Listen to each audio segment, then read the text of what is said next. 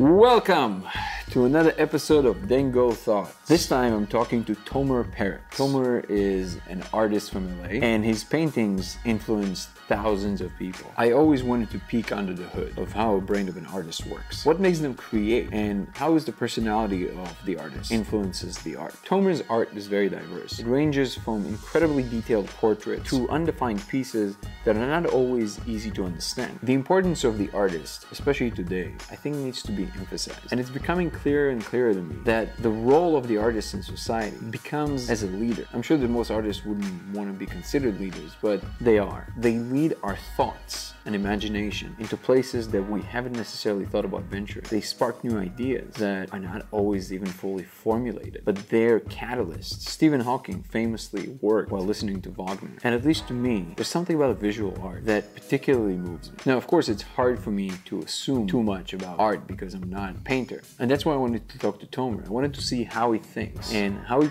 came to be who he is. It's not easy to make it as an artist because enough people need to get interested in what you do on a level that not only pays the bills but allows you to keep growing and keep pushing the envelope. Well, Tomer managed to play that game pretty well, and I can see why. His art truly is remarkable. We touch on many subjects from art to politics to psychedelic drugs and God. All around, it seems that Tomer is just a down-to-earth guy that just wants to paint. Like he said in the interview, I don't feel like I have a choice. I must do it. I feel like a lot of us succumb to the pressures of what society tells us should be. We gotta find a job, we gotta go to school, we gotta become somebody, which of course is fine, but it takes some kind of courage to focus on what you understand to be true for you and then make a career out of it. That's what we can all strive for. That's what I strive for. I'm always happy to bring you conversations that bring you a sneak peek into the mind of a creator, somebody who lives their craft and devotes themselves entirely to what they do. There's some kind of magic to it, and I don't want it to come off as too loaded, but I think we can all strive to be a little bit more artists ourselves in our lives. I want to take this opportunity to remind you that if you do like what I do, please like and subscribe and leave comments below about anything you like about the channel or don't like about the channel. And if you really like what I do, consider contributing through Patreon. The link is in the description. To me, artists were always shrouded in some kind of a mystery. It wasn't always clear to me how they think or why. But I think this conversation made me realize that they're just people who happen to be really good at what they do and creating visual art. That gives me hope. There's no one big secret to life and everything. It's just hard work, determination, the love of what you do, and the infinite pursuit of greatness. That's what I want to evoke in the world. I want the world to want to be better and to be inspired by individuals who devoted their lives to make something great. And now, without further ado, I give you my conversation with Tomer Peretz. Tomer, how are you? Perfect, great. Good. First of all, I deeply thank you for agreeing to do this. I know your time is very valuable. So I'm humbled and I really do appreciate that very much. So because of who you are, I guess I would kick it off with something super simple, but I think that question has more to say if somebody takes it seriously, I guess. So what is art for you? Wow. Language. It's a whole language of a different maybe way of understanding things. So anywhere between visual to emotions. It's the connection between the visual and emotions that speaks to people. So I would say language. So would you say it's a language with your way of communicating with the world, or your way of communicating with yourself, or all of the above, plus communicating with whatever that is? All of the above, yeah. So do you see, and I don't want it to come across as loaded, I mean it in any way you want to take it, because I'm not aiming at anything. So do you believe in that thing, whatever it is, so that there's something we don't see that interacts with us in a way? Oh, hell yeah. Well, that's not an obvious thing. I mean, for most artists, I guess it is an obvious thing, but... I believe in a higher power that made us and leads us, and definitely believe that there is a higher power and there is no coincidence, and things are some things meant to be, some things are not. I think we have the power and the abilities to change things, but I do believe in a higher power. Would you say, as far as like the type of biblical God, kind of? You know, biblical God is I think it's a way of some people created a very creative way to translate you. What is this higher power? And they made a title to it, and they made a story around it to make it very interesting. I don't know, because I was raised in a family that are practicing, an Orthodox family that are practicing, and Jewish family who practice the Bible and you know, whatever comes with that. Were they pretty Orthodox, or was that kind of like a? There is a great definition for it in Hebrew, but I'll try to find the definition in English. It's more like national Orthodox. So Lumanim, kid? yeah, Dati Lumi. So yeah, can you explain to the American audience? So it's not wearing black. They don't really look like they're practicing a lot, but they do, and they're more a conservative Orthodox. So following all the mitzvahs, following all the Shabbat, and so I've been raised in that kind of a family, but my beliefs were kind of shift a little bit towards the Western world. I'm more open to hear and other cultures and beliefs, and I think it's beyond just this biblical thing, you know. So that you think it's too narrow of a definition, or too narrow of a channel to view something like that. I think, but it's a great way to explain and teach young people, you know, what is religion and what is God and what is higher power. You have to come up with some kind of a interesting story to it, you know. Yeah. And I believe that a lot of it is like some kind of a metaphor for certain things that happen, you know. I realized that I lived in Israel for so long, but I realized that I actually don't know much about that particular. So how far the sect to which your family belonged to, let's say what we call in Hebrew the mitnachalim, like in the way that they believe, not in the way that they live, but in the way that they believe. Same beliefs. Same beliefs. Very similar. I'm from Southeast Jerusalem, so I grew up in a place that have a very similar beliefs as the people who live in the settlements. Got it. I do believe that. I mean, obviously, everything is a version of whatever the truth, in fact, is, right? There's no, I mean, everything is a heuristic to an extent. Everything is kind of like it can't be the thing, because if it's the thing, then you are the thing. And if you're looking at the thing, then you have to look at it from some kind of a perspective. And I guess our perspectives as humans, it divides into all those. So that actually connects nicely with what I wanted to ask you about art, which is that, you know, the contrived question that artists are asked all the time is it coming from you? You know, that question is very common. And my perception of it as someone who's, you know, art adjacent, like I dabble, but I'm not an artist, like not in this sense.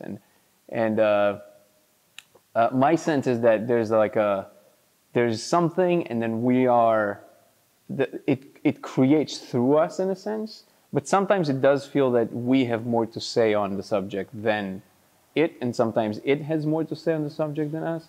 So I guess the specific question would be, how much of your creative process, what is the pie here? Like, how much of it is divided between it and you, or is it more you, is it more it? If you even understand what I'm asking. I think we are all type of messengers that it that we call God or higher power. I don't know. I never tested. I don't feel like I don't create in order to.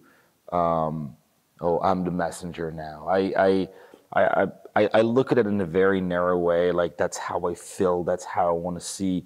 I'm trying not to, or not always, to dig into why do I have those thoughts? Why do I have to do? What is my purpose? And I'm not always there. I'm not always asking the question is about the purpose of it. Is it me? Am I some kind of a messenger of some kind of? You show up. Yeah, I'm trying to not. Sometimes I do dig into questions. I'm like, what is the purpose of our life? Why are we here? Why, But I'm trying not because it just to fuck up with my brain is just give me headaches sometimes. So I just like to get it out and look at it. And sometimes I hate that, and sometimes I like it. Like most artists, Yeah. So this is something that because obviously it has a deep component to who you are. It's not just that you do this because it pays the bills. You do this because it's an expression of what you feel the urge to do this, and then the skill kind of like benefits the thing, right? Have you felt that that you're about like a drown, like you have to get your drown, like you're drowning, like drowning, like you have to get your oxygen and breathe. So if I don't create, that's how I feel.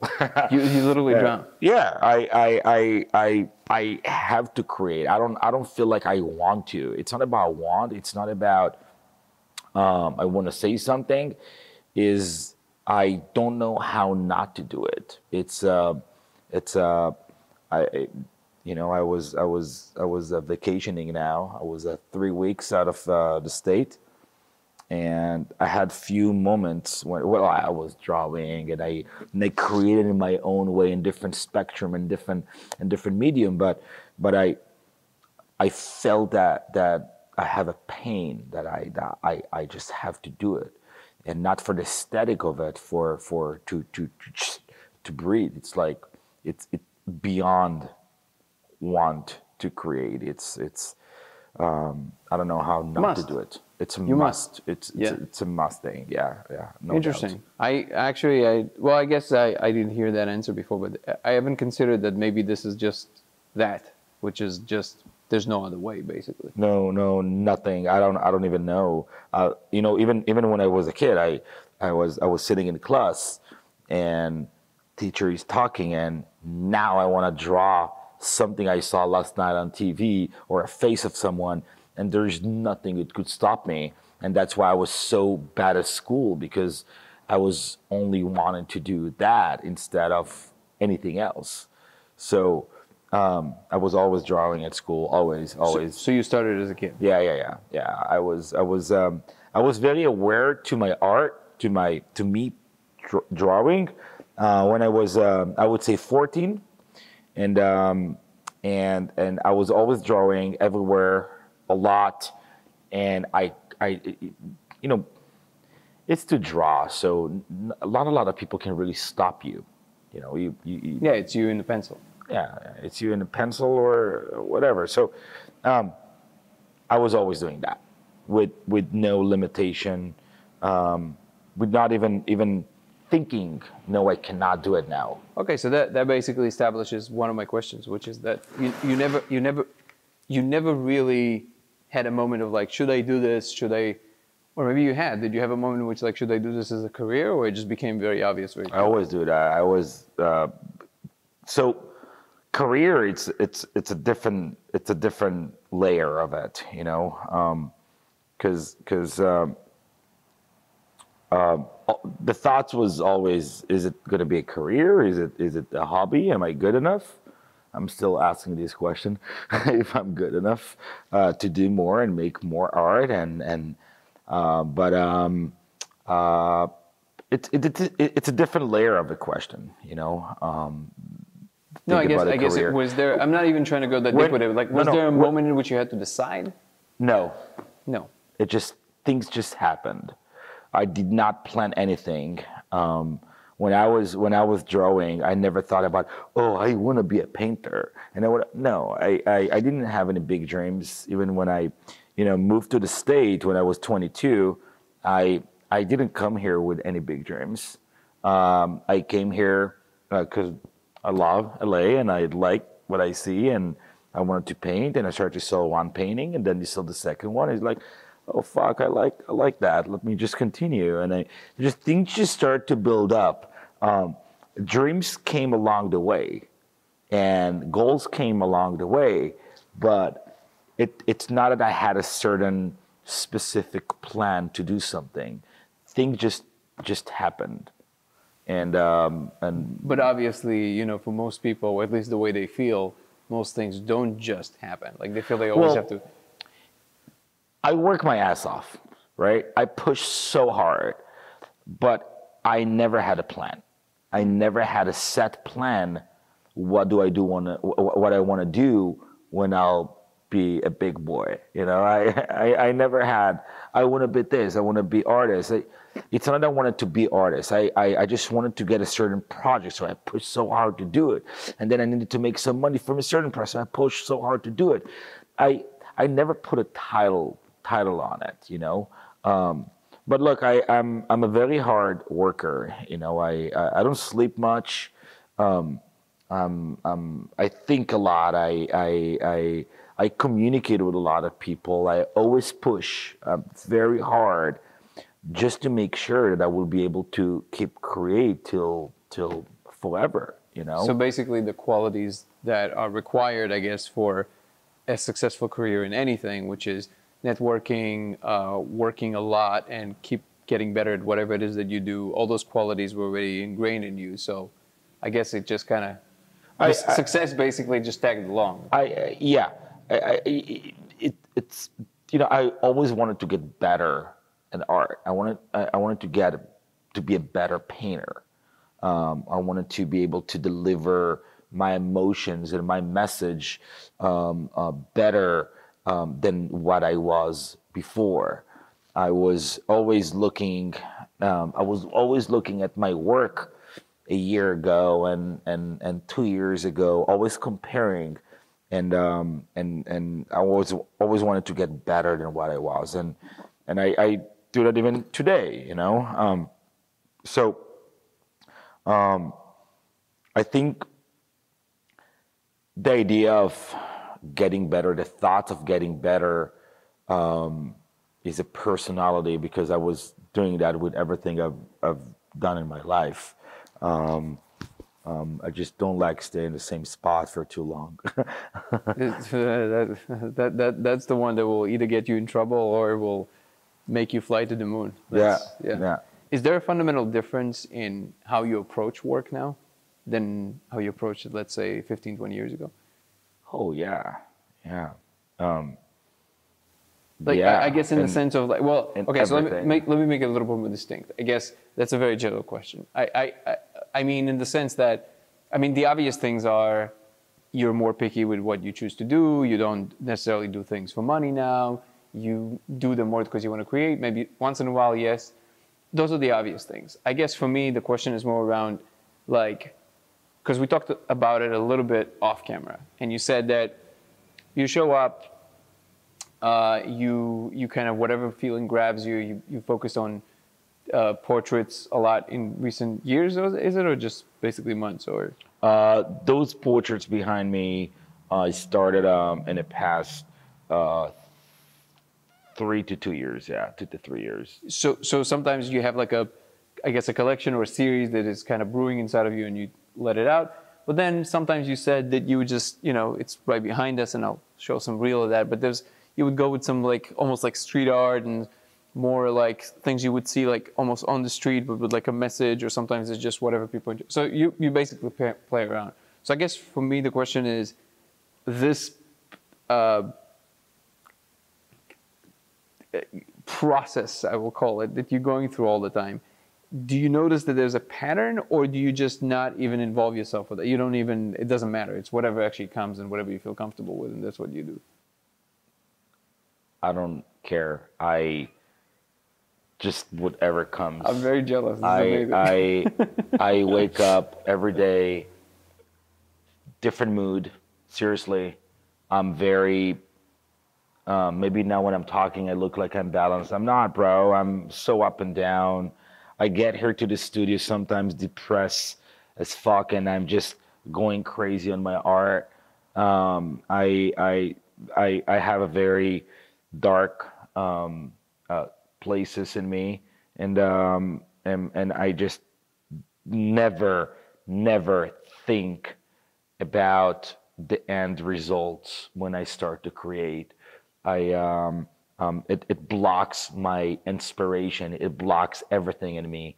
I do not think about anything when I want to create. I just go with whatever I have in my stomach, and I have so many shitty art, so much bad stuff because of that, you know. But I don't know, I don't know how to do it different. I can work on plans, obviously, and plan a nice piece for, but this is the business side of it. If we're talking about the creation side of it, I'm a very mojo moment now person.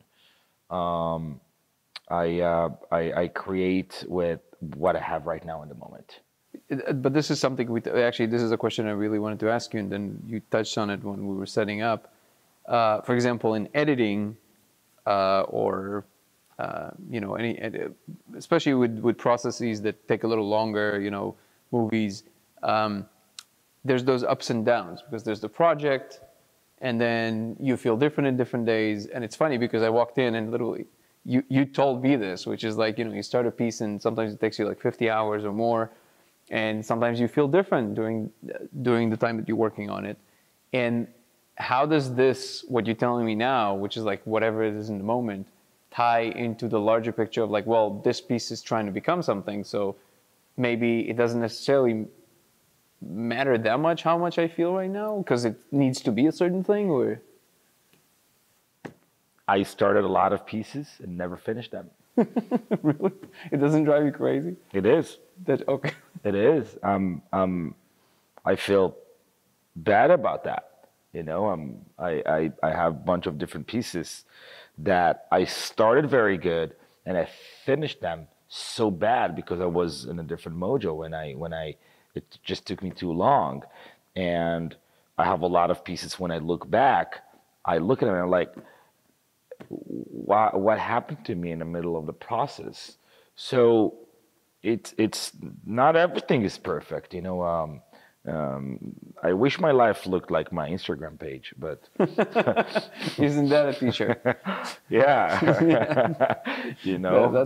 That's a great slogan. Yeah. When you came to LA, was your connection with Israel always stayed strong? Actually, you know nothing about that part of you. So, like, is that your connection with Israel is still strong? Do you have family there, or do you pretty much? My relationship with Israel is like a relationship with an ex-girlfriend. I love Israel. Seriously, I love this country. It's a fucked up country that I love. It's that crazy ass girlfriend that you had, and you still like her, but she's crazy. So Israel to me is I'm not that in touch with so many things going on. I have a great family and everything. I had a great childhood. I have no complaints on anything that happened to me in the past in Israel. I love my past. Everything about my past, I'm so thankful. Israel has been shifted a little bit lately, and it's kind of sad to see it. But you mean I'm assuming for the worst in your opinion? Yeah, there's don't feel bad. I mean, I don't know. Maybe some people it infuriates them, but I feel very similar. I mean, I left Israel because I had this very strong feeling that it was like suffocating me, and there was something about the culture that I felt was I felt the culture was missing something, which is obviously very condescending. But I realized you're not going to change them. I mean, the only way for me to do it is just to go and explore what works for me. And in that sense, I guess I agree. It's you know there is this sense that for some reason there's like a deterioration of that fabric, but I have to admit that I'm not there. So all I know is like when I go to visit there like every few years. So I don't you know I'm really not, my sister is actually a diplomat and she lives here now for a few years, but they love Israel. They love the country. They they have a whole thing there, and they're planning to go back. And to me, it's just unfathomable. But so yeah, I think the ex-girlfriend example is a like metaphor. It's still I still love Israel. It's just not gonna be my number one priority family vacation right now. I'm maybe because I grew up over there and I'm trying to see other places in the world. I'm trying to learn other cultures. I love Israel. I love Israelis. I love everything about that. I don't really have the need always to go there and visit I feel very similar to that. When I first met you, we met you through a mutual friend, through Ariel, and immediately I was obviously struck by the art. I'm sure everybody has this experience with your art. But then I immediately thought, wow, there's something very interesting about you. And I don't mean it in like a pandering way. I mean, like there's different, I mean, I know artists and some are more, first of all, open to the world, like they're more communicative. Some of them are very closed. But you seem to be very available. I might be wrong about that. I don't know. You seem to be very available to engage with people who are trying to understand or drawn to your art. It's not just a matter, it doesn't seem like it's just a matter of like, a way to sell it. It seems like it's ingrained in who you are as a person, that you want to engage also with human beings. And one of the first things so now I remember how I had this misapprehension. The project that Ariel was working on had to do with PTSD, which was like, so I immediately, obviously, I assumed the obvious thing, which is like you kind of were sent into this art through, you had PTSD and you sent through either the army or something else. And then I realized, talking to you a couple of times, that, well, first of all, what you just said, which is, no, this was just something that happened to you from childhood, and maybe those things were just actually ripples that maybe even almost deterred you from doing what you're doing. Yeah. Is there, first of all, just so I have it clear in my head, do you feel like you did go through some traumas in the army, or this is not even on your radar of things? Yeah. And is your art influenced by it at all, or? Some of it, I believe so. Yeah, I've been created a lot about years ago about my time at the military. If it's still influenced and if it's still affecting, maybe. I think it's affect every piece of me. But it's very hard for me to tell you this piece is. It's very hard to tell. I think in our past and our traumas, and a lot of people went through traumas. This is kind of makes you what you are, and a lot of pieces of me are part of this trauma, for the good and for the bad. So the answer is yeah. Some of it, yeah. Yeah. And and obviously, because that's your way of expressing yourself. I mean, there's healing in it, but like, for example, I might be misreading it, and this is like very dangerous game to play when you're trying to pretend like you understand the art through the face of the artist. But like what I've noticed is that in the eyes, there's almost like a resigned power that understands something and makes it not disappointed, but it's almost like that's not what they expected to see in the world. I don't know if this is too but like I'm seeing it here. I'm seeing it. Like I'm seeing it. This is you, right? Is this The one, yeah, it's me when I was old. when you were old? Yeah. Is this? Do you feel like? Again, I know, I understand that like analyzing your own art is something you don't do. I guess I'm just thinking out loud. I think I'm always trying to find the what is the striving force, and I think with you I already got the answer, which is like it was always in you. There's not, you can't know anything else. It's just what must happen. Are those elements, again, apparent to you at all? Because you said that sometimes you do think about it. Do you ever step back and you kind of look at the collection and say, oh, like it tells you something? Or again, this is not something? Yeah, of course. Yeah, it does. Absolutely. And do you feel that you're, like a small, tiny detour, do you feel that your art changed since you had family, children? Yeah. In what way? Less colors. No, I'm just kidding. Nah.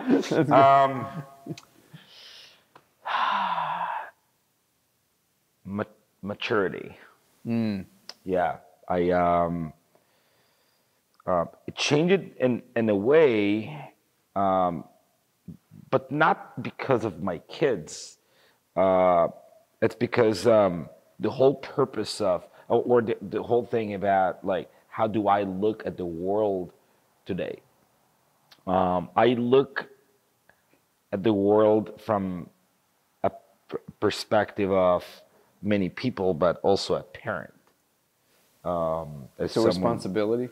The responsibility, the being, yeah, it's a lot more than just responsibility. But look, I'm trying really hard to be a good dad, and that means in many aspects, on providing them enough attention, enough time, as a person who is very focused on himself, so being a good father is same as trying to be succeeding, try to succeed with my art. I'm trying to put the same energy in it, and it's not easy because you find yourself sometimes in the very late hours at the studio, and you don't see your kids for like 2 days, 3 days, and my wife is at home sometimes. She has a lot from this. Like she does it. She's there for them when I'm not there. So my kids, my family are definitely affecting everything I do. And yeah. Did you have a good childhood? I had a great childhood. That is so rare to hear.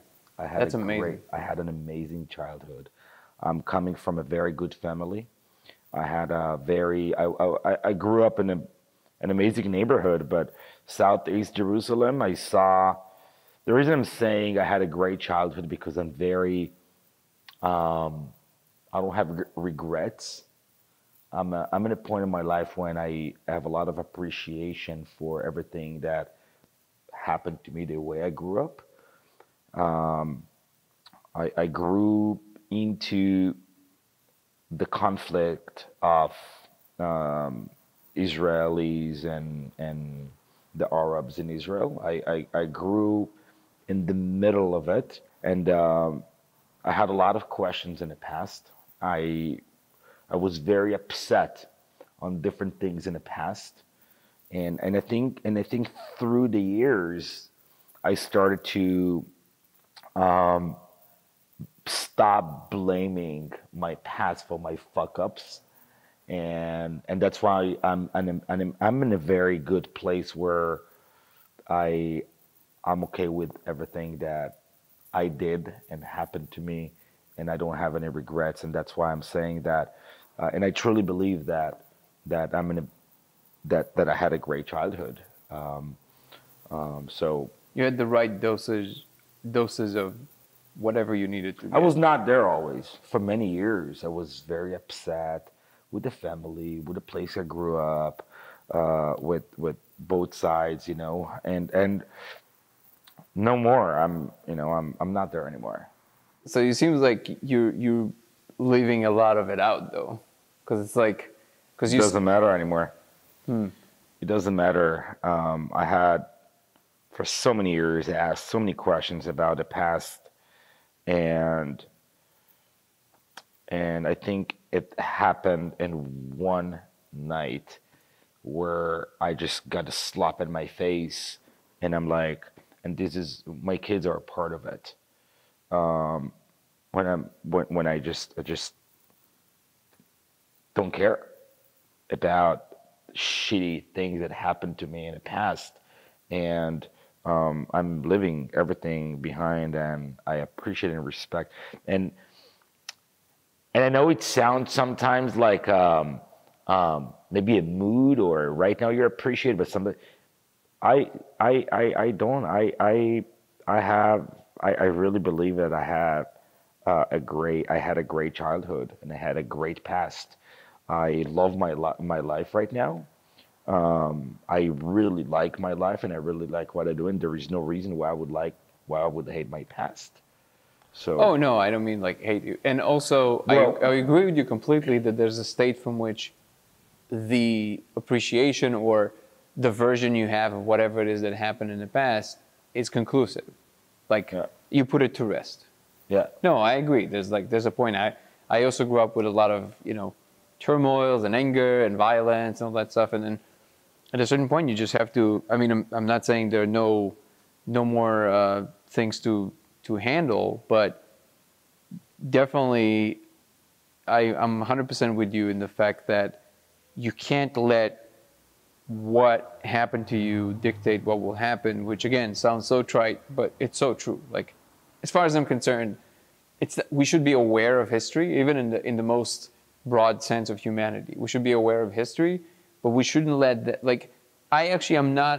This is. I think like 99% of people would disagree with me, but like, I actually don't think that if you don't know history, it will repeat itself.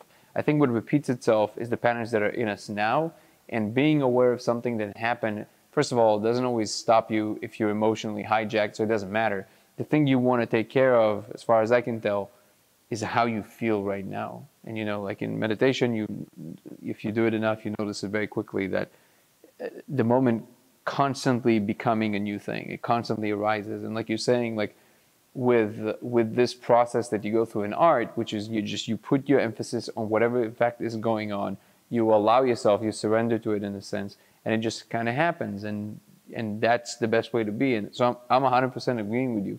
And I guess for me, it's, you're right. The context, the temptation to define people or paint them according to what you hear happened to them in the past is always very strong. And I think that for me, I think you answered it perfectly, because it's how the person expresses what their past is more important than what actually happened, because you know that everybody has their versions basically. So, but that's amazing to hear that you had an amazing childhood and that's how you view this. It's very encouraging, because you don't hear that a lot anymore, especially if we seem to belong in this weird generation where we experience some of that old world and some of the new world. And I think that there's new kinds of pain now, but there's certain types of pain that seems to me, or maybe just because I'm becoming an old geezer and just like, I like to feel like I'm being all wise, but I do feel that there's certain types of pain that are no longer a thing. They're no longer available. There's different kinds, and I'm sure maybe even worse, I don't know, but for the most part, I feel like there's certain things that, well, they will put to rest. And I'm happy that they were put to rest. It doesn't feel... What do you... I'm going to change pace a little bit. What do you feel about this whole... Because you always live in this flux. You're successful, you do what you love, you have a family that you love. So, for lack of a better... Like in the most simple terms, you're set. Right? Obviously, it's like a gross exaggeration, but you know what I mean. Like, So from somebody's perspective who does what he loves, who has the things in place, and I think part of actually having a full life is also having the right amount of challenge at the right amount of pace so you can actually handle it, and it puts you in this happy place in which you're still overcoming things. So it seems even that you have. From that perspective, do you feel that something fundamental, like people always talk about this thing with the pandemic, that now it feels like a new world, like something truly big is shifting, and people say this for different reasons. Some people just love to believe this from a spiritual perspective. Some people, their life was just like, shit, so now it kind of scrambled some things and it feels like there's an opportunity for something new. But it does feel to me too that there's something new, something different. What's your take on this? Do you feel something shifted, or it's all the same thing, just in a different? It's a whole interesting topic, actually. No doubt. No doubt. Something is changing, something big is happening. Absolutely. Yeah. How do you feel it? Do you feel it in what you create? Do you feel it from the way that people talk? What's the main? I feel it in every aspect in my life. I feel it through the family. I feel it through the art world, Los Angeles, when I travel. I feel it everywhere. Even when sometimes I'm trying to create about certain things that got nothing to do with that, I had a whole show about it's called Welcome to America, and that show is talking about the way I see what is going on right now. And Welcome to America, just it's not a welcome only to America, it's a welcome to Earth, actually. Definitely something is happening, and it's biblical. Like, we are witnesses to evolution, revolution of the human race. It's beyond than a pandemic. What's pandemic? Pandemic is maybe 0.0001% of what is really happening around. Yeah, no, it definitely feels like this is just a tiny, like, on the surface of something much, much bigger. And the signs, even for me, I was actually thinking about, like, how can you quantify this? Like, what's the thing? I think it's fascinating and terrifying at the same time. But if you're talking about biblical proportions, then obviously it's going to be terrifying and fascinating at the same time. The Bible like to talk about a lot of bad things, but also good things. I believe, you mean the end of days kind of thing? No. No. I believe in redemption. I believe that the good will come, but I believe that we're gonna go through so much more shit before it will come. I have these beliefs that we just started with this a whole terrifying things. I believe it will get worse. Sorry for my negativity tonight. Well, it's not only tonight. Listen, you're not wrong. It's like as we're talking the news channel. What is it called? The thing. It's like everybody are sick. It's crazy. It's like I know 5 people. It's remind me the movie Don't Look Up, where Leonardo DiCaprio yelled, "We gonna die." So I don't think we all gonna die. Some of us will die, but I truly believe that it will lead, or something will happen, and the good will come. I believe in redemption. I'm a God believer. Okay, some people will call it God. Some people will call it something else. But I really believe that the good will come, and I believe that whoever will stay will be a witness to a good redemption that looks like paradise. So how do you, if you don't mind me asking, how do you view this, the good will come? So, like, it's a place in which we have the perfect balance between, again, challenge, and how do you view, or Like I have a hard time imagining what would be. I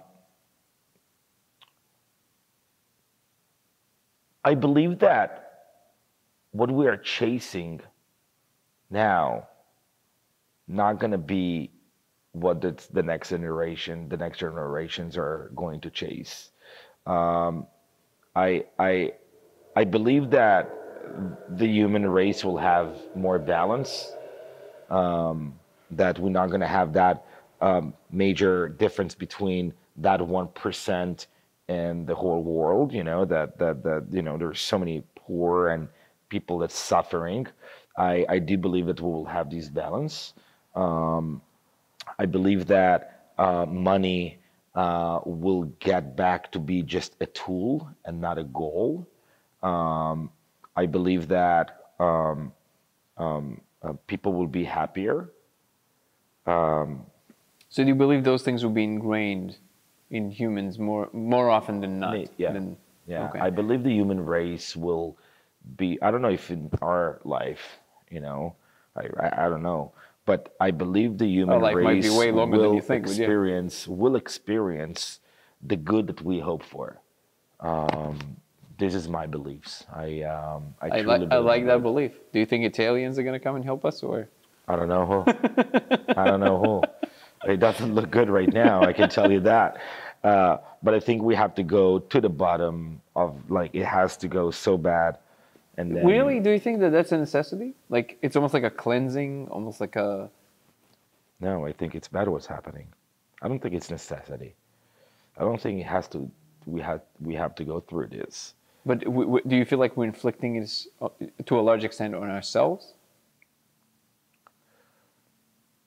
I don't know. I mean, the most fundamental suffering, like the average Joe. It's almost like, you know,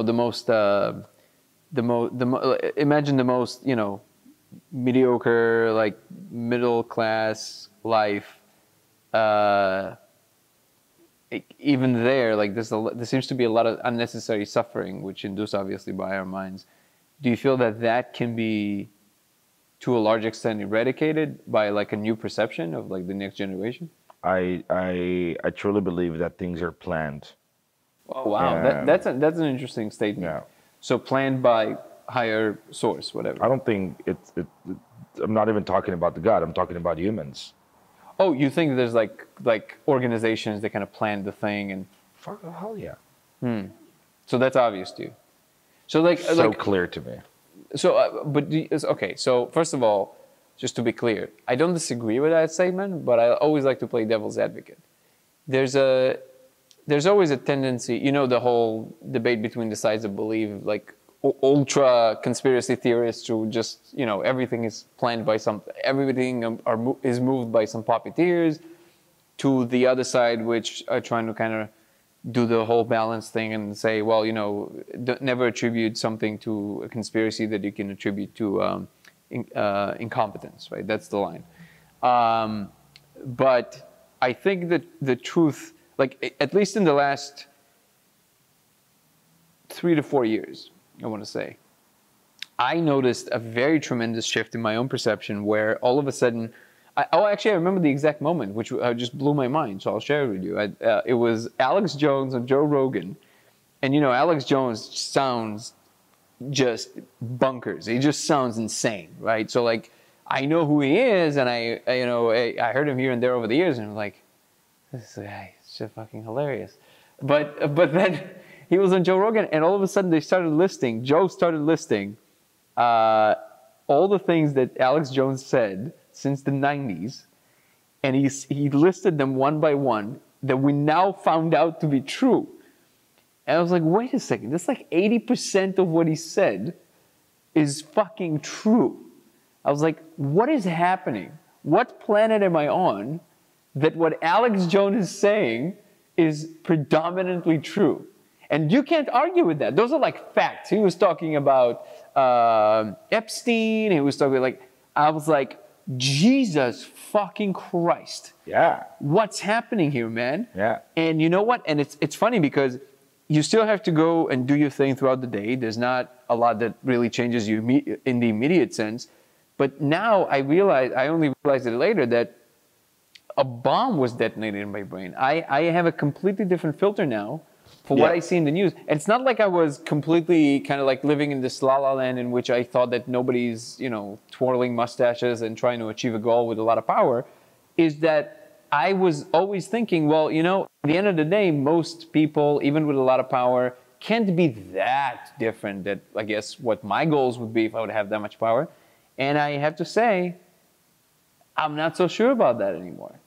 But even with all of that on the table, you don't think that there's a substantial percentage of people with serious power that are not like that are actually interested in like again, Elon Musk, I guess, it may be an outlier, or maybe is a good example. And again, today I never know anymore. I'm sorry for rambling, but I don't know anymore today even about that, because a lot of people seem to be upset with him as well, which to me is very confusing. But it seems to me that it's very possible that some very competent people can be good. Yeah. And I do believe so. Okay. I do believe that some people up there disagree. I think they are probably they have their own issues with this. But I also believe that this is like a whole world and life that we are not even no idea about. Cannot even imagine. I agree. What is it? I think we live in we breathe the same air. We probably stepping on the same floor, but we still live in different dimension. Like not in a movie, like not in a movie, different dimension. Like in a like we know and we see totally different things than these people. And I do believe that some people out there are okay or good, or call it however is that, but whatever is happening is, it's I don't even know why to call it my beliefs. It's not even beliefs. It's this is it's been proved so many times. I think the question is, how do you like, where do you choose to look at? But I guess to me, I'll be honest, I guess to me the hardest thing to I'll tell you what it is for me. For me, it's the fact that in the end of the day, George Carlin had this bit about America and freedom. And he was talking about, let me tell you about your goddamn freedom. You have 13 types of bagels, but you have two political parties that both work for the same, right? That's kind of like the shtick. And I love George Carlin. He was a genius, fucking amazing. But I strongly disagree with that statement, because in the end of the day, hey, the 13 bagels is what happens in my life. So I'm happy I have that choice. It's not like, I never understand the anger towards the like, well, they're blocking you. No, the options you have available to you are what they are. Now, maybe you would have more options if things would be, more like true trickle-down economy and some true paradise of economical structure. I don't know. Maybe you would have that. But as far as I can tell, we live in America, and I personally love this country. And I'm looking around. I'm like, even if those people, I mean, obviously, if we're talking about an island of pedophile, like that stuff, that's fucking no. That's fucking evil, right? That's no. But I'm saying if they, twist things here and there, and they make, instead of $2 billion, they make $7 billion. I don't understand the anger of the average person on the street, which is like, it didn't take anything away from you. Like, you can still do the thing you want to do. You know what I mean? Yeah, I agree. I don't think the anger is where they make more money than us, or no freedom. This is, I don't think this is the anger. I think the anger comes from, let's say, I'm going to let you for your entire life have two types of chocolates. Two types of chocolates. And you love those chocolates. And they're like, Tomer, I like the white and I like the black chocolate, and I like both of them, and I live with those two chocolates, an amazing life. But then you realize after 30, 40 years that someone hid from you 20 other chocolates. But I didn't know about them. Okay. The moment you know about them, from the moment you know about them, that's where your anger will start. So the question that comes up is, what happened to the people that started to ask questions and realized that certain diseases were not supposed to happen?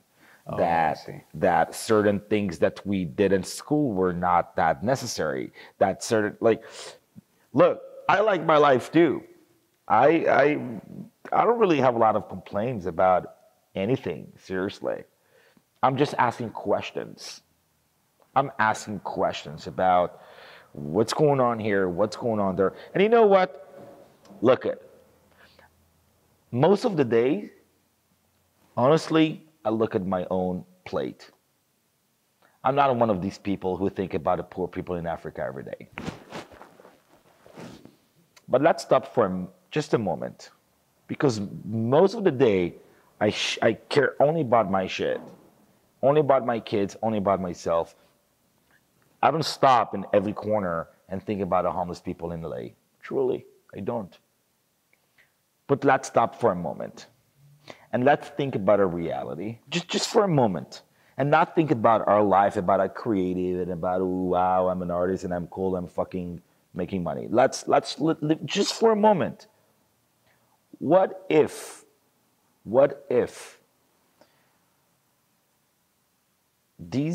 all these poor people that fight every day to feed their kids, that every night are crying at home, could have a different reality? So the question is not about me.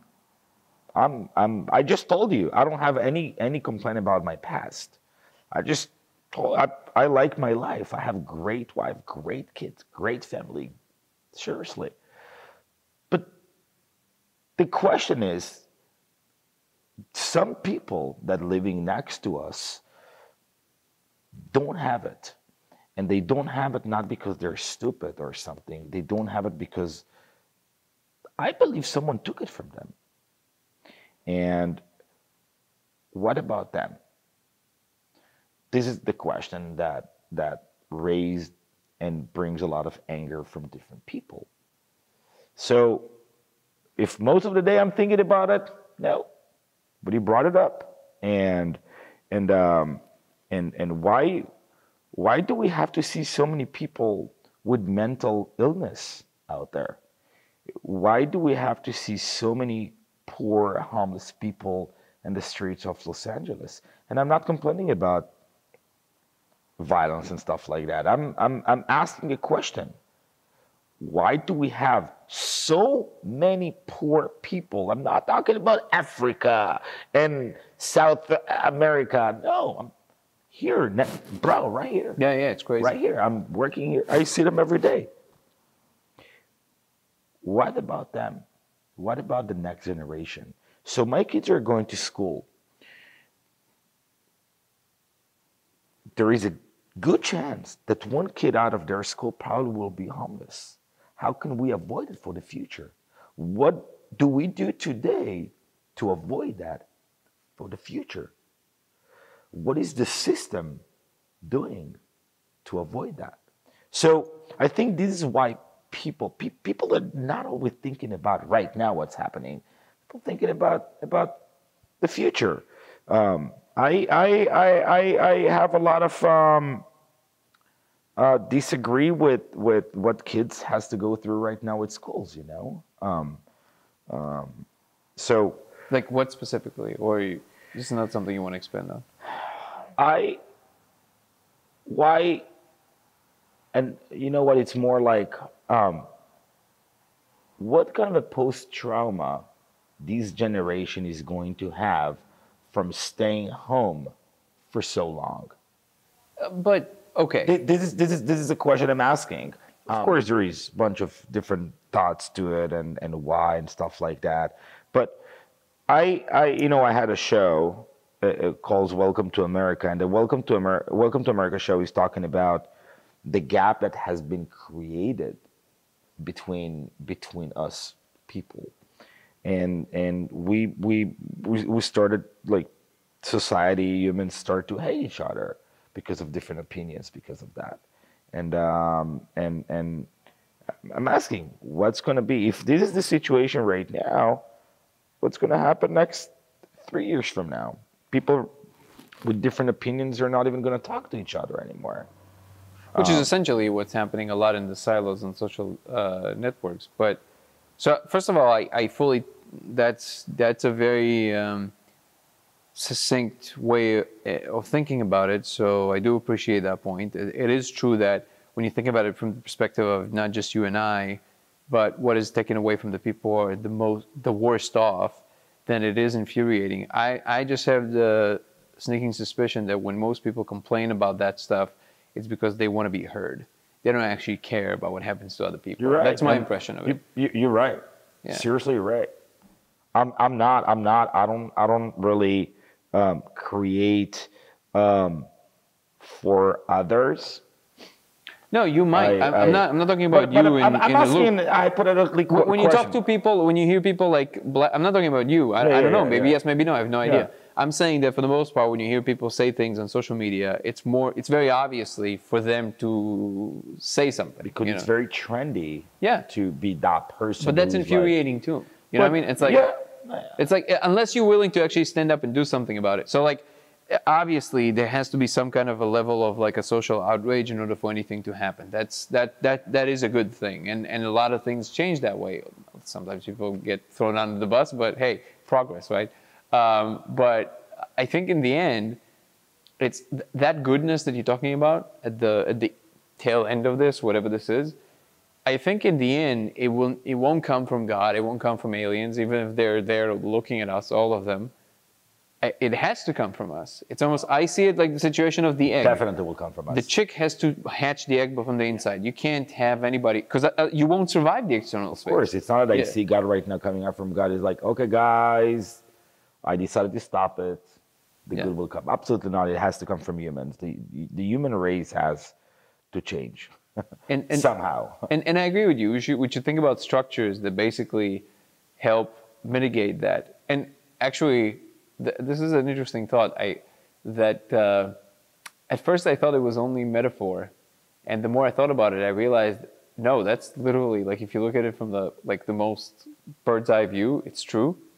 So Terence McKenna had this idea, which I think he was, I don't know, I think he was quoting McLuhan or something. I don't know. Maybe it was his, or maybe he was quoting someone. And then, you know who he was? Terence McKenna was this brilliant, very outspoken explorer and writer, and he was big on talking about psychedelics, and he was from that. But he's like one of the most eloquent speakers in history. Like, he's one of those like people who can paint with words, right? And one of his things that he was saying is that, like, that line, which I believe was Dostoevsky, "Beauty will save the world," which there was a different version of it, which is like, "The artist will save the world." And what he basically put a little bit of like a practical emphasis there, in which he said, well, think about what's going on. You have the more like artistic as the artist, the more they need this crazy chaos in order to create. So obviously there's gradation, right? The ones that are like the crazy ones, the ones that talk to themselves and then create in between, they have to usually live in places that are very, like, they live in the slums. They live in places that are like, they have this like, and they transform that into something. And when you do enough of this, then the next wave of order, which is like, usually the hipsters and people with a little bit of money, but they kind of like that, like, be seen as like this kind of like, it's grungy. Yeah. So they would move in around, and they would set up a coffee place or two, and all of a sudden it becomes not as bad, and and then the price goes up. And the price goes up. But then the whole bourgeois, like, then the higher, like the higher accolade of society kind of moves in, like, and then it goes, right. So it's almost like, and then you have like, and then the apartments are worth like millions, right. And then the artist can't be there anymore. So he moves to the next slum. So they're essentially almost like the front line. It's a story about Mid-City. It's a story about Brooklyn. It's the story about, it's all, but what's interesting, if you really think about it, that literally happened. So you have this like front line of artists who transformed this chaos into something that seems on the surface of it, well, so what? They made this, whatever. But it moves other people to do a very large thing. So it literally pulls this wave of like, it kind of decorates the thing behind it, right? Yeah. But and then we can say that when the highest end of society moves into that, we can call it whatever, like now it loses its touch or whatever, but now it's more orderly. Now there's like more, there's more wealth in it, whatever. But I agree with you that there has to be some kind of a system that even the people that, like, the artist chooses to be there, right? But there has to be some kind of a mechanism in place that we set that over time will raise the tides in such a way that even the lowest of the low won't be that low. Like, the people who don't choose that should have the choice to not be on the street freezing to death. Yeah, I do believe in redemption. That's something. But you kept saying this word redemption. What is redemption for you? Is like we it's like salvation for us. It's like it's the good days. Redeeming. But redemption means redeeming ourselves. So there's like it is what you mean. It is redeeming, definitely for humans. Yeah, I believe something will change from us. Something will get change in a certain time. I don't know if it will be in this generation or the next one, but I do believe it will get change dramatically for good. Would you freeze yourself, by the way, if you could? Wow, man.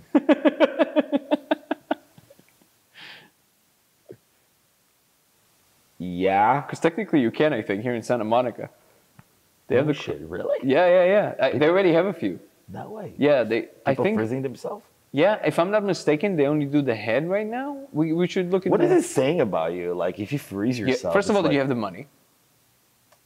Second of all, but also but it does mean something. But also, I mean, I don't know what does that say. But I mean, I would if I could afford it, and that's not, I mean, if I know that's like, it. So what do you freeze yourself for? How many years? No, until they know how to unfreeze you, because right now they don't. Oh fuck. Yeah.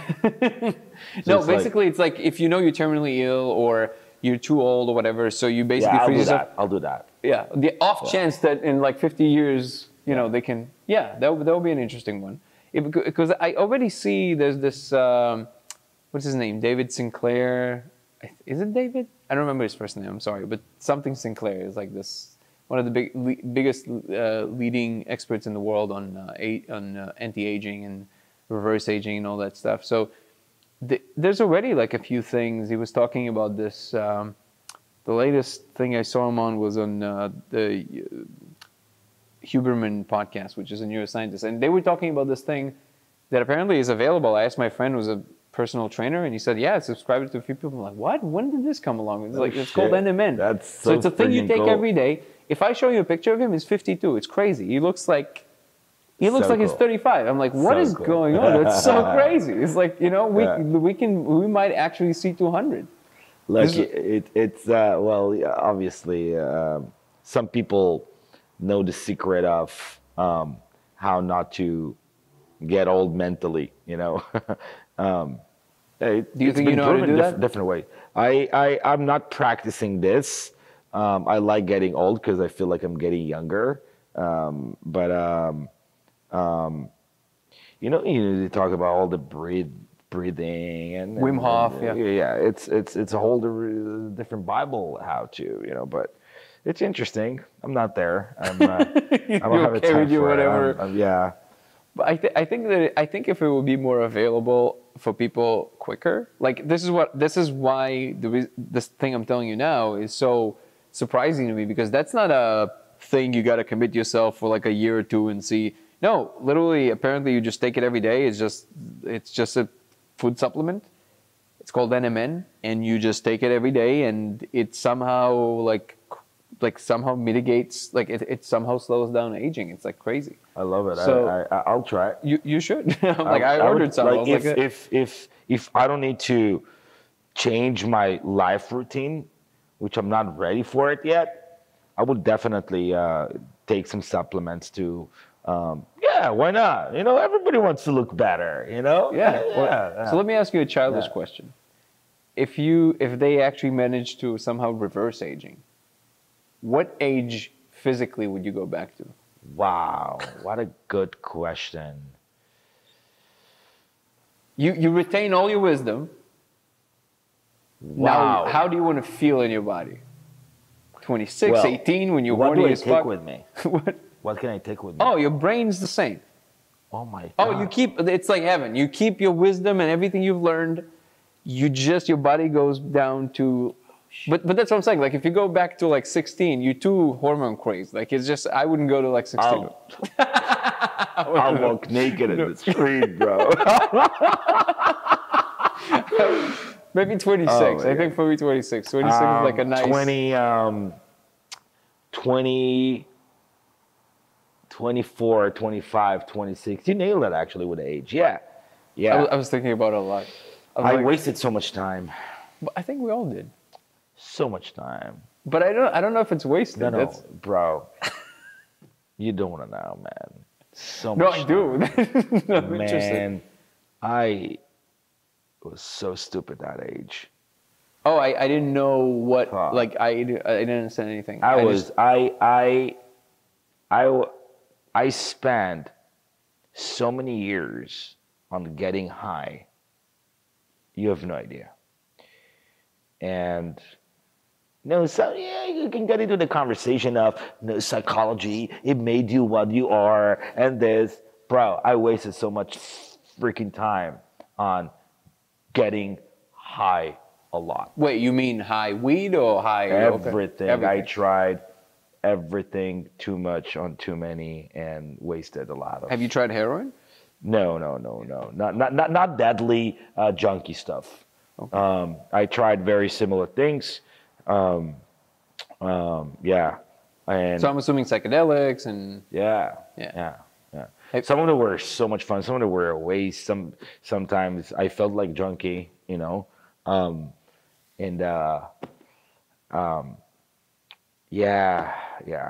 No, because I know, because we also touched on that when I just met you, when you said that LSD was something that, as we say in Hebrew, ayat tov v'tov shaya, like it was a period in my life. Yeah, but sometimes, you do more and more and more. I had some days when I was sitting on so much, for like a whole week on just doing only drugs and not even doing anything. Look, when you party, you have fun in the party. Oh, you have fun in the party. Yeah. You go back home. You keep partying. Okay, you keep partying a little bit. Okay, and then you go to bed, and then you wake up. You have a fucking bad day, and then which is like Saturday, and then you go through the Sunday. Then Monday you get back to yourself. I had so many days when on Wednesday I was still fucking high, and I'm familiar. And those days, I'm like, it's not from a perspective of regrets. It just, if I could go back, I would do something else. I would push something. I would definitely do something else, and not getting so high and so many times. Yeah. I don't know, man. I have to tell you that for me, that's not. I mean, I also spent many, many years. I mean, I was still like functioning and doing things, but I loved getting high on different things, and I couldn't. Some things are just like you can't believe that your brain can do this, and to me, that was the fascination. But obviously, it also comes with whatever it is that you. The environments in which you usually take it. But that's what I'm saying. From the moment you're getting high until the moment all right, stop, let's get back. Yeah, but how much time go through? But if you could do otherwise, you would. What do you mean? You didn't because you couldn't bring yourself to not. So it That's why I'm literally like- couldn't be any other way. That's what I mean. That's why it's stupid. It's stupid, man. Get high one night. All right, all night. Take the Wait, day you want to also. tell me? You want to tell me? I'm going to be super boring. I'm going to ask you something super boring.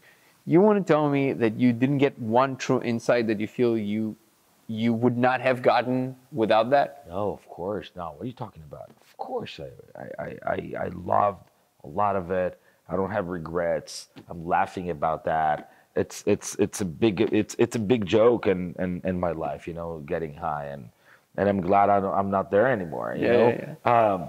But if I could go back to 26, I would get less high and earning some different experiences in my life. So I adding would experience. travel more. I would get to know more people.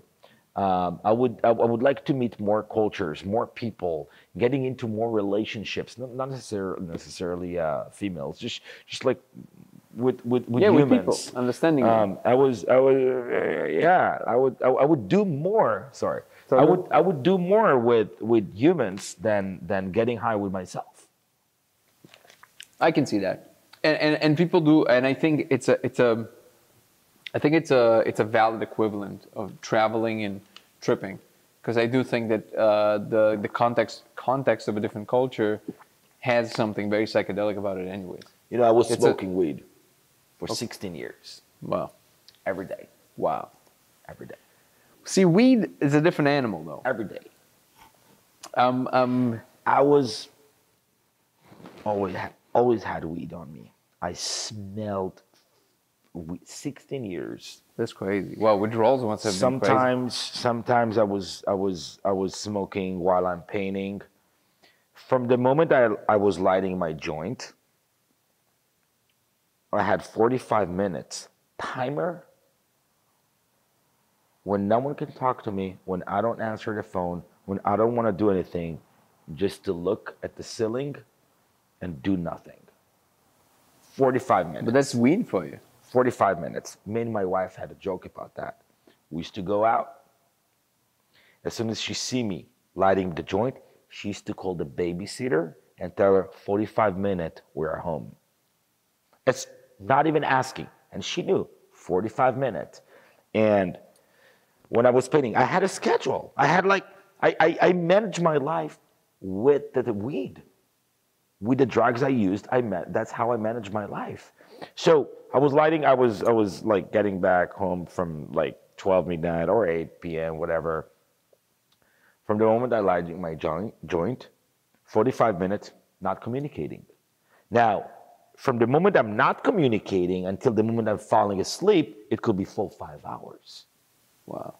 Not talking to people in my own bus. Sometimes we used to go to parties, birthdays of friends. Tomer is with his joint. Bro, people talking to me, I'm like, yeah.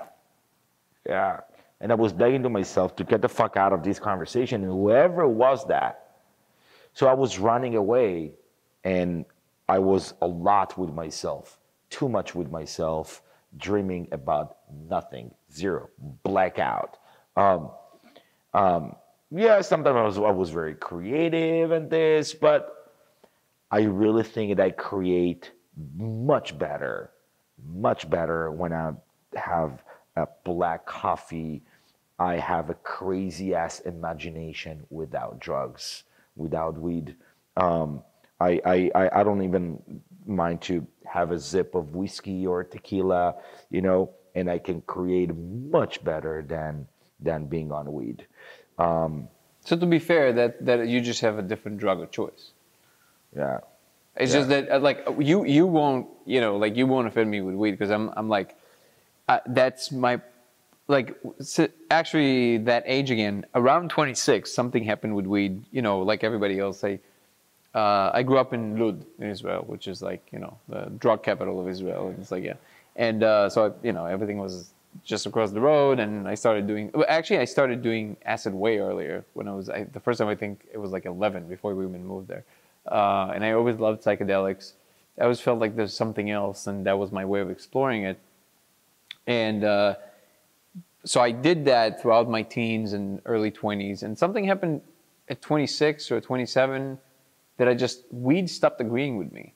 So I guess maybe I got lucky. Like, it just stopped being a thing. First of all, I feel like I'm not learning anything anymore. And I think a lot of people lie to themselves after a certain period. I think weed does stop teaching you after a certain amount of time. Now, some people, don't get me wrong, develop a relationship with weed that is highly successful because of exactly how they're wired. Like, obviously, I mean, Joe Rogan is a perfect example of that, right? It's like mega successful, very active guy, successful in 3 different domains.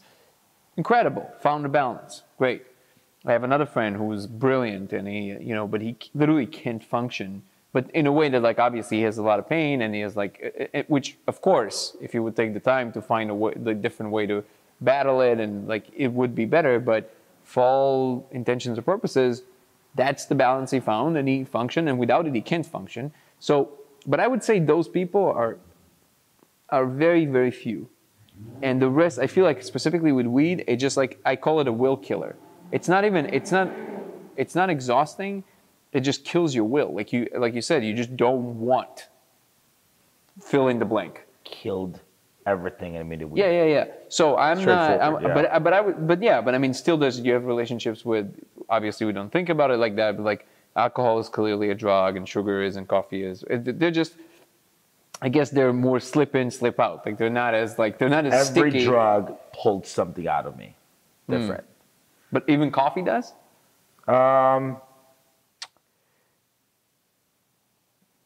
Interesting. Maybe. I like coffee. It kind of wakes me up. I feel more energetic with coffee. You found a relationship with it. Yeah. Yeah. And that's what I mean. Like, that's why I'm not. There's this. It's really weird. There's this. I was very confused by this. There's this guy. Man, I should really get better with names. This is a disease. I'm so bad with names. I got to work on this seriously.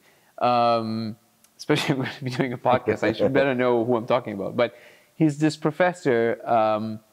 I'll find like a short video of his. I'll send it to you. And he's a professor somewhere. I don't know and clearly a very highly functional human being. But he talks openly about how heroin is his way of like disconnecting every 2 weeks, and that's what makes him a better person. And he talks about it openly. He was on Lex Friedman. He was on Joe Rogan. I have to say, to each his own. But then again, I would say that's not exactly true, because there are some substances like heroin, for example, that they would pull more than not towards the abyss. You know what I mean? So it's like, you do have to kind of consider the animal in the cage in that case. It's not just like all up for grabs and whoever can. But you found a nice relationship with coffee. I found, a relationship with something else. And I think in the end, we all kind of live in this maze in which our brain is one thing and the world is another. And then all the things we intake and the people we have interactions with is another thing. And then we try to kind of manage all of it.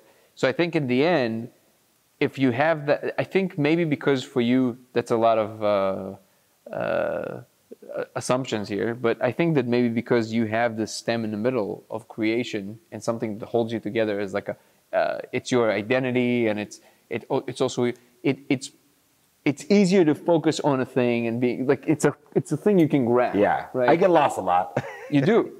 Yeah. It came out as I'm very controlled person who understand every movement he does and every step. No, I do have a lot of, as I said in the beginning, I have a very big, large, dark areas in me where I do get lost. Even for a few days, I'm out of it, and I do even create through that, and which this is more my dark sides. Some people knows more about it than me. Some people don't. Some people see a very shallow or very first layer. But even my work, most of my creation is about my dark side. Most of my work is about the empty part of the glass and not the full part of the glass. I paint a lot of emotions that comes from pain and darkness, and not necessarily my happiness in my life. My happiness in my life is, we can talk about it hours, and my family, and when you're going to see me walking my dog and my kids, this is my happy life. But there is a very deep dark place where this is where most of my art is coming from. And like these guys like to do this heroin, and once in 2 weeks, when I create, I have a lot of moments, even when I even tear down and I go crazy. I don't want to tell you how many paintings I ruined and broke and threw to the trash after so many hours of work. I wanted to set on fire some of my work. It's there's a lot going on. I think for me and for most artists, there's so many emotions, and just the fact that there is always emotion, it's very hard. It's so hard that you always have things in your stomach. So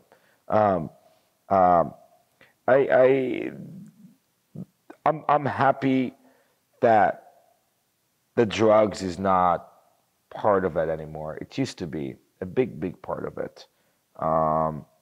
And this is my happy part in my life, that drugs are not part of my creation. And I think my work became much better since then. So I do think a big part of it is maturity, because we switch with that, I guess, a little older into this genetic cycle, which is like we become a little softer because we want to have kids. And I think that kind of dulls the need maybe a little bit to kind of just go ape shit all the time. Because in the end, it's like, I can only look at it from the perspective of myself, but it was always like this, how far can I push the envelope with whatever it is, right? Yeah. And that was that like, just full force ahead, no stops.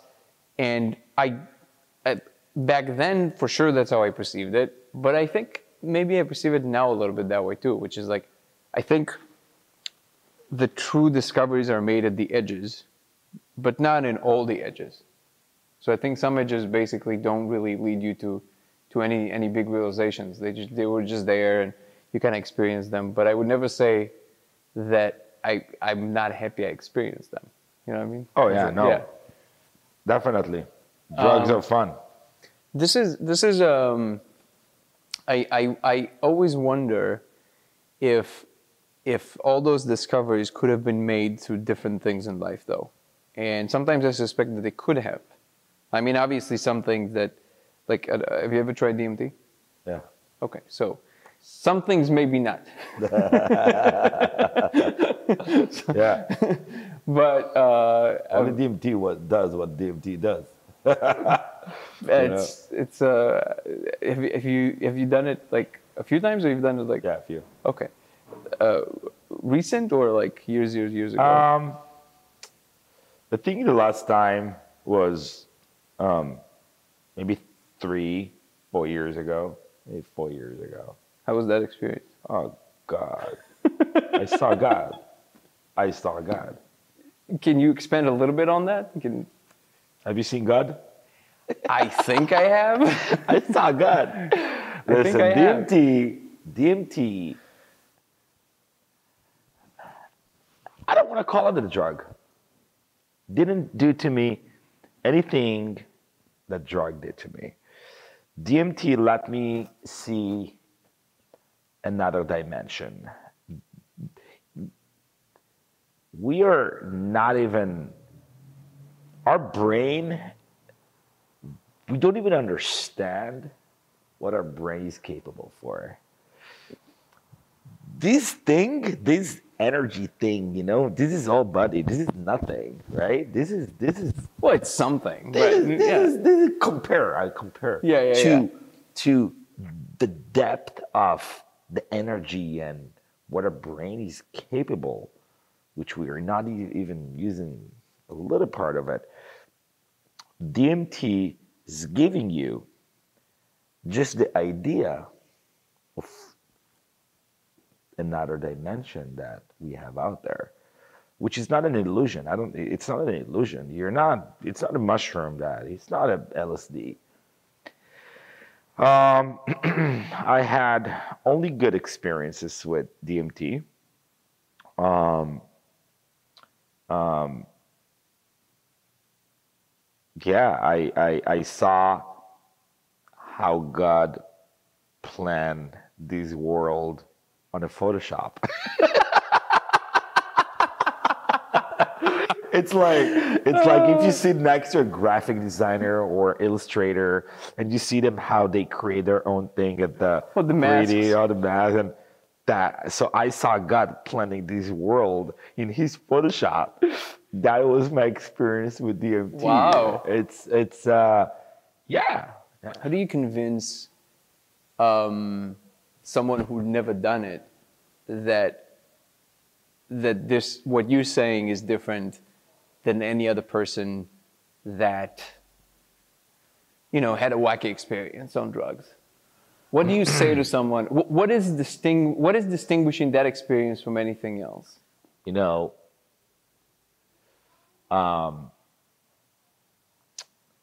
I think it's a process. I think I would need to get to know the person a little bit before I will try to convince him to do that. No, let's say it's someone really close. Close? Yeah, In yeah. a second. Tell me. In a second, I can convince him. I don't know. It's got to be natural, but it's not a drug. It's not a commitment for an hour or 2 hour getting high. There is not any reflectives or downs or you feel kind of off for a little bit after that, but there is no. It's like a plug, on and off. You in it and you out of it, and you remember everything, and even through that, you don't really feel high. You feel like I took you and put you on God's Photoshop, or that's how I like to define it. Yeah. Or put you in a different dimension. You're gonna see how things been created. And you know what? I think DMT is something that most people need to see, need to try. No matter who they are. Huh? No matter who they are? Yeah, no matter who they are. It doesn't make you freak out. It's not like an MDMA that you have the. No, you see it like, oh fuck. It's like shit. It's like, it's easy. It's easy on you. For the first time, first 5 to 10 minutes, it's easy on you. If you want to go deeper, you can go deeper. That's a different story. I'm talking about a two zip, like two shachtot, 5 to 10 minutes, you're not obligated to anything. It's on and off. When it's off, it's like, okay, I'm nice, okay. Oh fuck, what was it? Yeah. And DMT is the part that you don't know about everything. That a part, not everything. It's some part that we don't have in us. It's like, that's interesting that you said that we don't have in us, because for a long time we have in us. We from some reason it's been hidden. Yeah. Well, it's of a flavor that your regular waking brain can't come up with, or people will resist to this, especially people who've never done it. But I'm telling you, for a long time I was thinking about how to define this in a way that would express something of any kind of meaning to somebody who never tried it. And I think the best I came up with is that it really is not. There's those thoughts that they're variations. They might be like, if you do acid or mushrooms or weed or MDMA, you recognize that type. They might be souped up. Like, there might be versions of your thought that are more than what you usually arrive at, or connections that are deeper than you usually make. But in this particular case, with the case of DMT, it is not made from the same building blocks that you're building on. it's made of a completely different material that you've never seen before. Yeah. And it's so jarring that you like this. Obviously, the speed of it with which it comes on. I mean, to anybody who doesn't know, it's like you just smoke this thing and then immediately you're being propelled. Yeah, it's like a plug. Like I mean, you just like, what just happened? Yeah. And it's like you lived. I forget who said this. This is not mine. Somebody who said this, and I thought it was a perfect example. It's like living in a house for however long you've been alive. In my case, 38 years. Let's say I would do it today, and discovering there's a secret chamber in there that you never knew existed. So I have a different definition for it. Yeah. A blind person who've never seen it. Who've never seen before. Yeah. For the first time, his eyes open. Yeah. Yeah. You literally see colors like you've never seen. What the fuck is this? Oh my God. And yeah, this is it. Yeah. Exciting. It is very exciting. So exciting. Yeah. It's and especially now that there's like more serious research on the matter, which is like I believe so. No, for sure. There's like a few organizations that are taking it more seriously. And it's funny to me because sometimes I read, anybody who's experienced it even once can attest immediately, which by the way, it just blows my mind that there's some, researchers that study this and they've never done it before. Go home. Like you are not in a place to say anything about this. And case in point, I read this article from this, somewhere in Britain, some study was done and somebody seriously postulated that this is just repressed, the beings that we see are repressed interactions of us as toddlers with our parents before we could actually form memories. That was their explanation. I'm like, bro, do it once. It will wipe clean any recollection of this statement you just made. Yeah. You have no idea what you're talking about. It's not. He didn't do it. Clearly that person has never done it. Yeah. It's like, it's not even human. There's no way. There's no way. It's some alien shit. It's what? It's some alien It is. Actually, Terence McKenna used to talk about DMT a lot, and he said, he was an art historian. And he said in one talk, they were talking about Carl Jung, and he said, he talked about the first time he had ever done it, and he said, I pride myself in knowing motifs and understanding the archetypes to a very deep degree, and I understand how it all connects to the thing. And the only thing I could say for 10 minutes after I came down of my first DMT trip was just, I kept on repeating, I can't believe it. I can't believe it. I can't believe it. He said, this is not in any book, in any school of thought. It's not. This archetype does not exist in the human domain. It's simply not something. Yeah. And I think, So I think, it's funny because it's this thing that when you've done it, you obviously, you get so excited about, because it's the one thing that kind of opens those possibilities of places that all that thing that we dreamed since we were kids, that there's another world, that there's this thing, it's right there for you. And yet, if somebody who's never done it, and I can totally understand it, it's completely meaningless. Like what we're saying right now is completely meaningless to them because it's like, I think that what goes through their mind. I'll tell you why.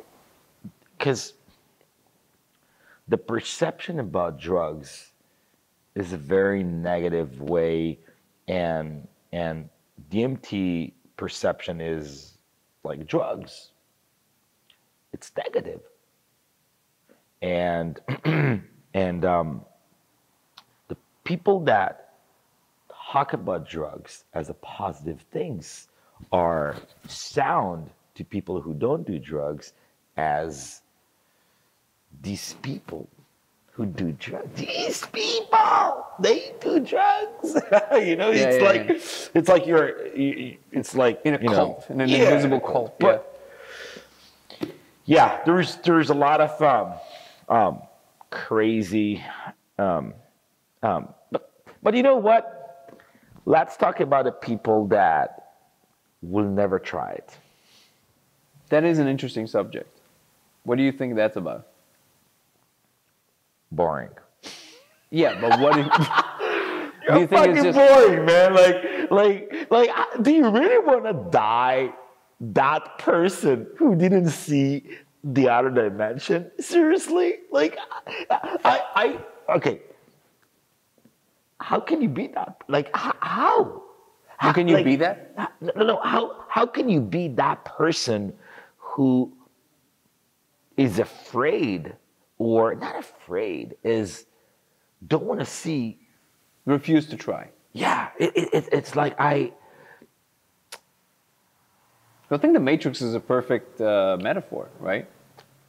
It's you know what? Not even DMT. Something once. You know, when I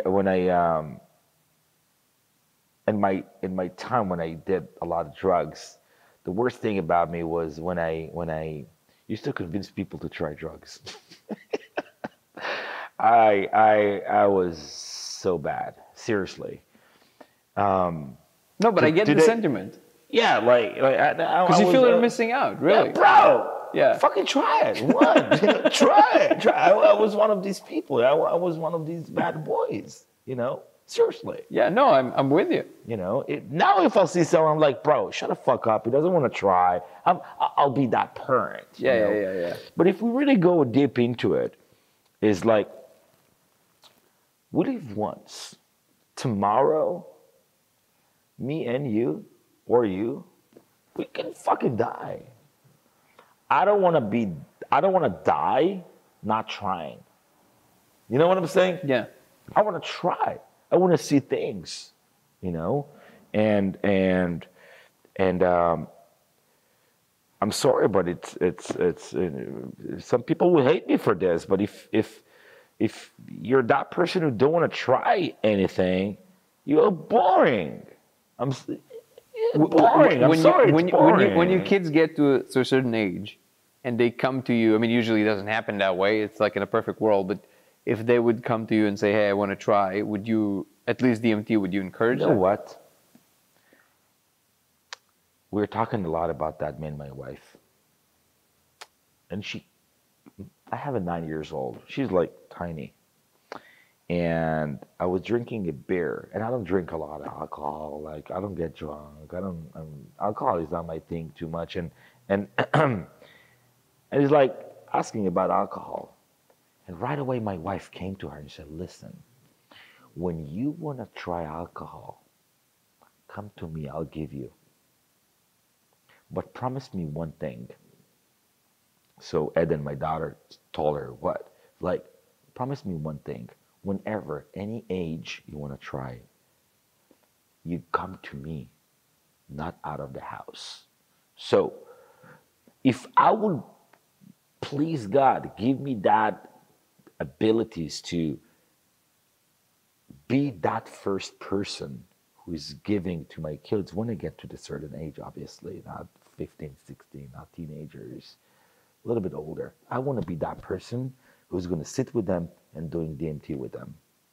So, and I want to be that person, and I want my daughter to go to her mother, to my wife, and say, "Hey, I want to see what is it alcohol." And I know my wife will let her try. And in certain age, obviously, we have rules. We're we're not crazy. We're not savages. But you know what? When I heard my wife saying, I'm like, I fucking love you for this thing. This is that's all about. And like, so for your question is, if my kids will come to me and say, "We want to try DMT," I'm like, I can't believe I got the honor to be that person to get this question. Fuck yeah. Where do you want to go? Burning Man? Let's go to fucking Burning Man. And yeah, my dreams. And you know what? All these conversation, all these art, and all this conversation about my family, this is the goal, to get to that point that my kids will come to me first, asking to try, and that certain age when I will feel comfortable with that. I think all of my life comes to this kind of a question. Yeah. Really? Because it's. Do you feel like because you get to usher them into something goal deeper achievement. understanding? It's a goal achievement. If your son, when he's 19, comes to you and say, "Dad, what's DMT is, or well, he will know what's DMT is. You're not stupid, right? I never tried that, and you're the first person I want to try with. For me, it will be a goal achievement. Oh, I see. You're saying that that's a goal because it's the fact that they respect you and love you enough to actually come and. When I try ecstasy, the last thing I wanted to think about is my family. That is true. I was 16 years old. You know, I would never go to my father and say, "I'll try." Yeah, but I think it was a different time. And A maybe your different father- time. Yeah. I don't compare. Yeah.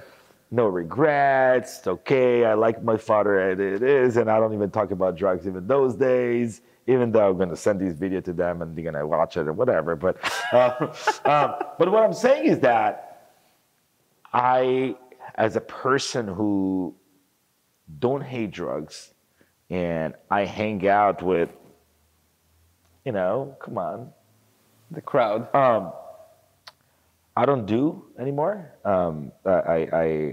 It's a different conversation because of the PTSD and everything. But if my son will come, my daughter will come to me, for me it's a goal achievement in a certain age, obviously. What do you think is the relationship between? Well, actually, I guess no. Let me ask it differently. Do you think that these kinds of experiences specifically are truly like you said, you want everybody to try? Do you think that it like your life actually is different after that, or it's just that it's super interesting, and therefore it's like My life is different after that. because you know that it's a possibility? I got in a lot of trouble because of that, and I got into an amazing experiences because of that. Wait, you're talking about drugs in general? Yeah. Oh, okay. Okay, No, you're talking about specifically with things like DMT, but DMT specifically. yeah. I don't think it changed me, but I think I understand certain things differently now. And I think DMT gives you a great depth thought about everything in life. No, I think I think reassessment is the feeling that Yeah. really carries you. Yeah. Because you're like, okay, I have to literally reassess everything I thought I knew. Yeah. Let me ask you this. And I already know that there's going to be a pushback because you said you don't like to think about like how do you view the development of visual art into this whole NFT space? Do you think it's going to completely take over after a little while? Or do you think that like physical art where we can like just go and touch is here to stay no matter what? Great. I think it's a whole different thing. So you think those are separate trajectories altogether? And there are some bridges. With bridges. Have you ever played with that idea, with that concept? I have an NFT. Oh, you do? Okay, so you do. I dropped an NFT. I actually appreciate and respect that world a lot. I think, thank God it happened. I'm happy so much it happened. I'm happy it's been created, this world. I'm going to get more into it. I love it. It's another avenue for us artists to create, and this is amazing. So you think it truly democratizes the thing? Perfect. Yeah. And I encourage every artist and every creator and every human being get into it. Can you actually give me also, because I only recently kind of started looking into it, a little bit of it, like so when you mint a piece, you basically you have to digitize it, or you can have the piece in the real world, but no, it has to be digitized? Everything is digital, so it doesn't have to be a physical work. Okay. Well, but can it be a physical work at all? Can. To be an NFT? How does that work? Like, how do you... Well, it's funny because I do physical and NFT together. So the person that will own the physical work, and the way I see it, Okay, I don't know what are the rules, but and what other I know what other some other people do, but people that own that physical work will own the NFT, and the people that own the NFT will own the physical work. Basically, it has to come together if you have a physical work, because if you own the physical work and these guys own the NFT, it's kind of weird. To me, it doesn't really make any sense. But based on the physical work that we have, Kanye West is behind me right here. And if, not Kanye West, because I'm not going to do an NFT of Kanye West, it will be kind of a... Would that be a problem, by the way? How does it work? Good question. I thought about that. I don't know. I love him. And I would never take advantage of him, and it doesn't matter. No, but legally, is that taking advantage? Is that like, or is that like a gray area? I don't know. Oh, interesting. I don't know in that particular case, but I respect him so much that I won't take advantage on this. So I will do on something else. I will do on myself. I will do on a different portrait. Would you make Maybe. one and give him one? Give him one? Yeah. Yeah. I love him. I really, and I don't really like a lot of pop stars. I'm not into pop. I'm not into celebrities, pop. How come? Because he's so out there and just like lives his truth kind of thing? Yeah.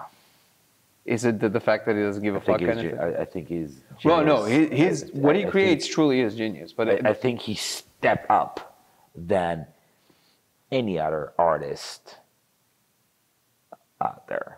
But it does sound like he's not fully there when he talks about certain things. Who cares? Yeah, no, so okay, but like, I'm not there too. yeah. Who cares? Yeah. Who cares who's normal, who's not normal? No, who's no, not crazy, even that who's not normal. It crazy? just seems like like sometimes it seems like he's not like delusional does cross the mind. Like he's an incredible artist, but like when he was running for president, like that kind of like I love it.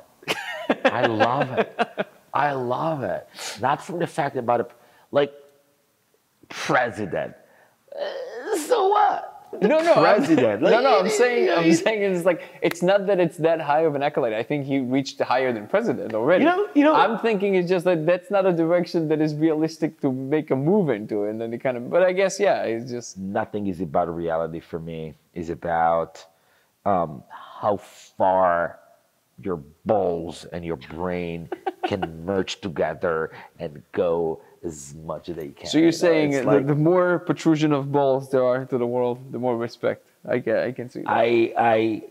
I love it about people. I love crazy people. I get connected to the most insane people ever, and that's what I'm seeking. That's what I like to see. That's who I create about. This is the purpose of my creation. These people, I'm looking for that crazy darkness, craziness about people. Pull that out and create about that. This is super interesting to me.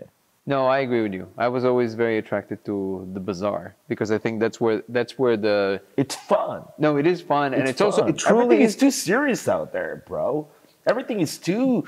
No, 100%. The most creative people that I know, they are really out there, and I think you really do have to be. You can't be bound by what most people think if you want to create it. You can't be worried too much about what other people think if you're going to create the next truly interesting big thing. There's no way. It will stop you. So, and I know it. Did you see his boots? What's the thing with the boots, man? The guy's genius. The genius. Those are the boots that every kid was crying to his mom not to wear when it was snowing out there or raining out there. Like, those are the no-no boots that every kid didn't want to wear. And that guy brought it. And right now, everybody will wear those boots because listen, the guy is genius.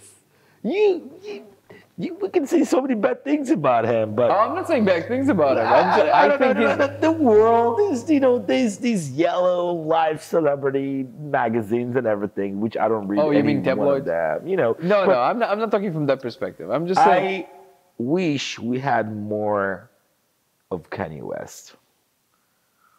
That's one-liner. I like it. And So who's this, by the way?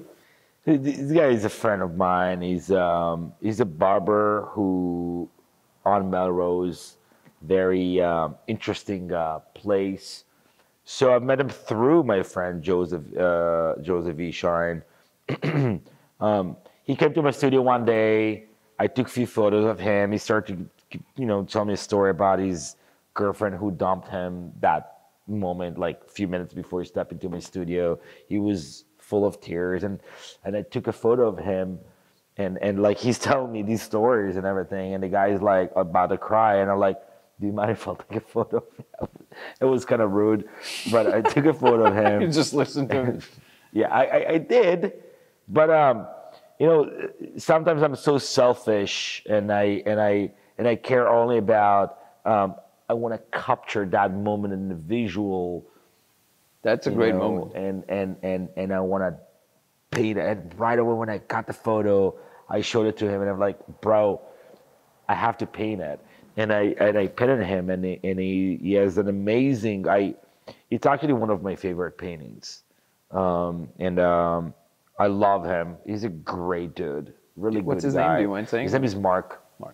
His name is Mark. He has a great style, great look. His mustache is like Salvador Dali. Everybody thinks it's Salvador Dali, but it's there's something very Salvador Dali-ish about it. Because of the mustache, But well, no, there's something about a little bit. Well, there's some young Johnny Depp and what's his face? Again, names.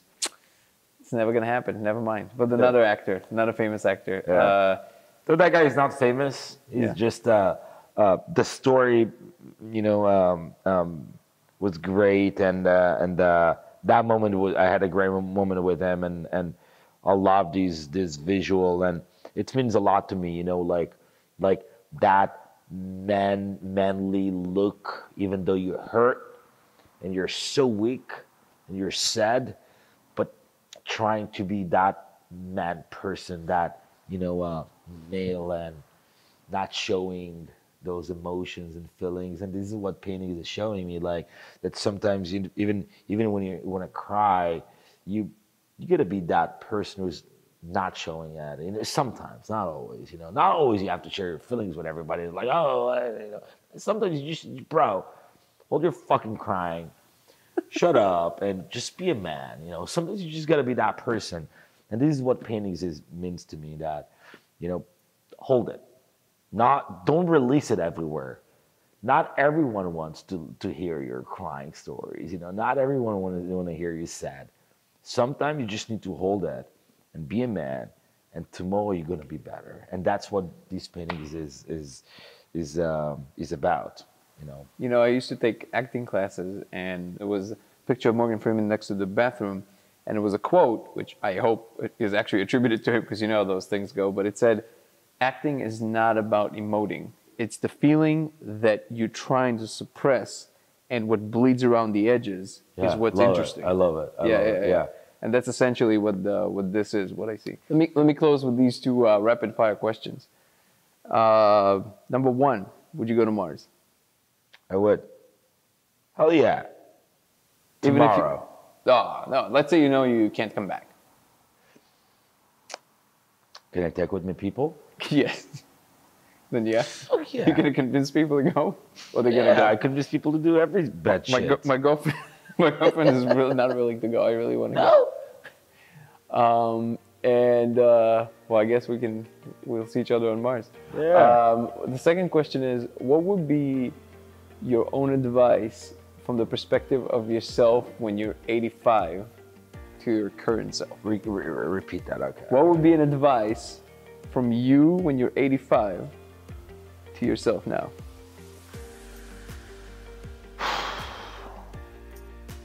Live the fucking moment. Simple as that. Everything is bullshit. Stop chasing. Enjoy life. Do whatever makes you happy now, and don't worry too much about the future. Tomer, you're the fucking Thank you.